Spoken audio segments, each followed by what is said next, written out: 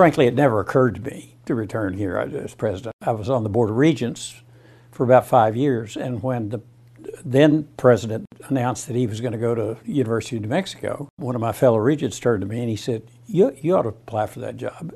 And he says, I said, you're crazy. One thing led to another, and as it built up, I finally decided, well, I'm perfect for this job.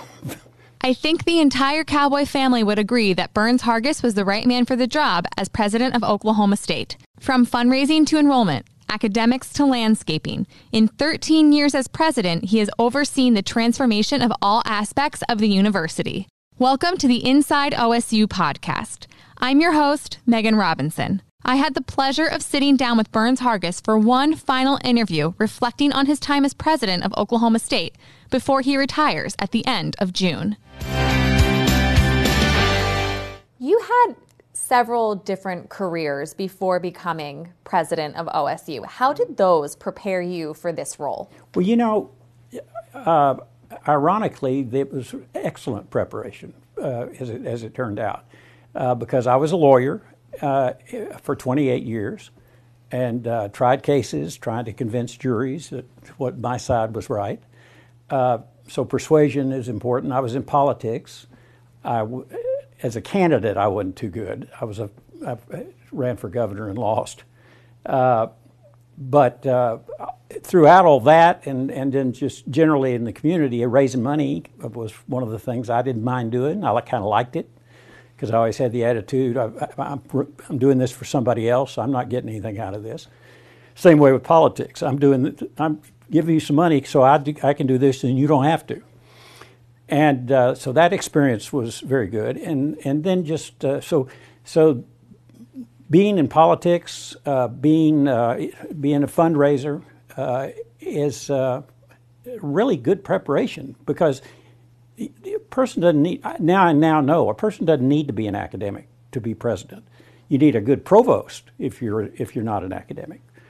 But I just uniquely seem to fit teach a lot of the skill sets that have been very useful as president. When you were named president 13, 14 years ago, what were your initial goals, and did you accomplish them? Well, I didn't accomplish anything. I mean, it takes a lot of people to accomplish things. But one thing I knew, because I'd been a regent, is that we desperately needed money. I mean, the legislature had declining support for higher education, and we just, to attract the kind of faculty we needed, to retain the kind of faculty we needed, we just had to have more money. And I wanted to have something everyone could coalesce around that was our stretch goal and would really impress people if we made it. So we came up with a big fundraising campaign called Branding Success. And the foundation and various ones wanted to go around and talk to all the units and see exactly, what they needed, and then we'd aggregate all that, and that'd be the goal. And I said, well, that'll be fine, but the goal's $1 billion. I mean, I want something that is really big, and nobody thinks we can do it. But I know we can do it. And that was the first big goal and initiative that we did. We raised $166 million in the first 2 months, and finally reached $1 billion in 5 years. We had a 7-year goal, but we reached it in 5. That's impressive. Yeah, we with a capital W, and the person that gets a lot of credit for that is Boone Pickens. He really changed how OSU people thought about themselves. If anything, he inspired us to be much more than we thought we could be. When you look back at the time when you received the job offer, how did the job actually compare to the expectations you had going into it? Well, I had a pretty reasonable understanding of the job just because I'd been a regent. And I'd been chair of the Board of Regents, so I was involved a little more deeply than I otherwise would have been. And so I thought I knew a lot about the job, and I probably did, but it is so much more than that. The pace is incredible. I mean, you're basically on the road I would say at least 2 weeks out of a month, and going everywhere. And since I like to sleep in my own bed, we'd fly back in here kind of almost from anywhere. And but you have student events, you have faculty events, you have donor events. It's just nonstop. And then from about now to May, you've got the legislature. So it is, you get a little breather in the summer, but from when you hit the ground running about mid-August, you can't stop for a breath until late May. It's a lot of work. I mean, you just explained a snippet of what goes into being the president. And although it's a lot of work, a lot of good memories come out of your time. So what's your favorite? Well, first of all, my goal has always been to make my vocation my avocation. I mean, I want to really enjoy what I'm doing. And that really is the case here. We've thoroughly enjoyed the experience, the people we've met, the students that we've watched grow up here. It's just been terrific. There's so many memories, but one that I'll never ever forget was the opening of the McKnight Center with New York Philharmonic. That was a glorious evening, and October 11th, 2019. I'll never forget that. With the highs come the lows. What was the toughest time of your presidency? Well, when we lost our women's basketball coach, Kurt Butke, and his assistant, Miranda Cerner, and the Brandstetters, that was a horrible, horrible time. And we got the call. We were at our home in Oklahoma City and got the call about 3 in the morning that they had found the plane. And so that was a very tough time. He had kids here, and it was really very sad. And then, of course, when the girl rammed into the homecoming crowd, that was awful. Ann and I had been in the parade, and we had already finished and gone home, and we'd had breakfast. We were sitting there having the coffee, reading the paper, and both our phones just blew up. And so we rushed around. I'd had a hip replacement too, and I was on a cane. And we had rushed around, and the issue was, do we play the game? Is it disrespectful to play the game? And we all talked about it and decided it's better to stay together rather than everybody just disperse to the four winds. It's better to stay together and support each other. Do a prayer and be respectful, but go ahead and play the game. And Coach Gundy he called we talked one time, and he said, you just tell me what we're doing, and that's what we'll do. So the aftermath of that, and visiting the people in the hospital, visiting the people's families that died, it was a pretty miserable time. I want to get back to the happy a little bit. Okay. Do you have a favorite Oklahoma State tradition? Well, we were taught homecoming is really special.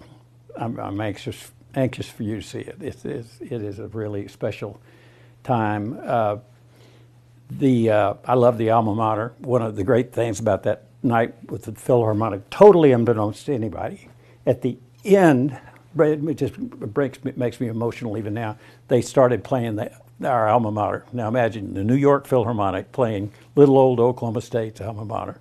That was very special. I can only imagine. What will you miss most about coming to campus every day? I'll miss the students. I mean, people just don't understand what a college campus is like. And the reason it's like that is, they're a little bit crazy, and they radiate energy. There's so much just pure energy on this campus, and it basically energizes you. And I had a president tell me when I first came here, he said, if you're getting kind of tired and frustrated or just heck with it all, get out of your chair when classes change and just walk around for a while. You'll be fine. And he was right. Talking about walking around campus, is there a favorite place that you have on this campus here in Stillwater? There's a lot of them. When we got here, we didn't have a sprinkler system. And I worked at a plant nursery in high school, so I think I'm an expert. And I really thought the buildings were beautiful, and the great thing about our buildings, in addition to just being neo-Georgian and attractive, is you have perspective. They're not all jammed in together. And so we've tried to continue that. But I think the beauty of this campus is really important when it comes to just bringing in faculty and students and the like. A lot of kids come up here from Dallas and think there's a barn and a corral, and they get here and they're stunned. It looks like New Hampshire. But we've really made an effort to. We had a lot of trash too, and I made it my chore to pick up trash everywhere I went, and I wanted people to see me picking up trash. And we restricted or canceled tobacco on campus in I think in 2009. That helped a lot, getting the cigarette butts out of the sidewalks. And so Theta Pond is gorgeous. The library lawn is fabulous. But if you told me I could only go one place, I'd go watch the ducks over at Theta Pond. This one might be kind of tough, but what do you think your legacy here at Oklahoma State is? Well, I hope it's being a student-oriented president, that I really love the students, and we do great research here. We do extension where we transfer the knowledge or take the knowledge from the university to our state. But the students are what makes it for me, and that's what I'd like to be known as. What are you most looking forward to about your retired life? I'm not really looking forward to my retired life.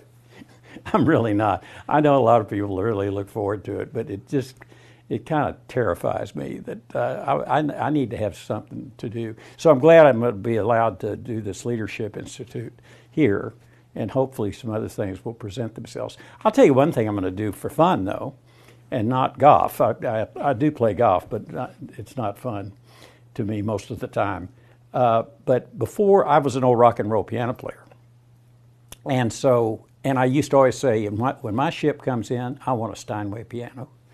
Well, giving me a Steinway piano is like giving a tenderloin to a dog. I mean, it's ridiculous. But Ann always heard that, and she had an old maid aunt die right out of Philadelphia, Thorndale. And she bought me a Steinway piano.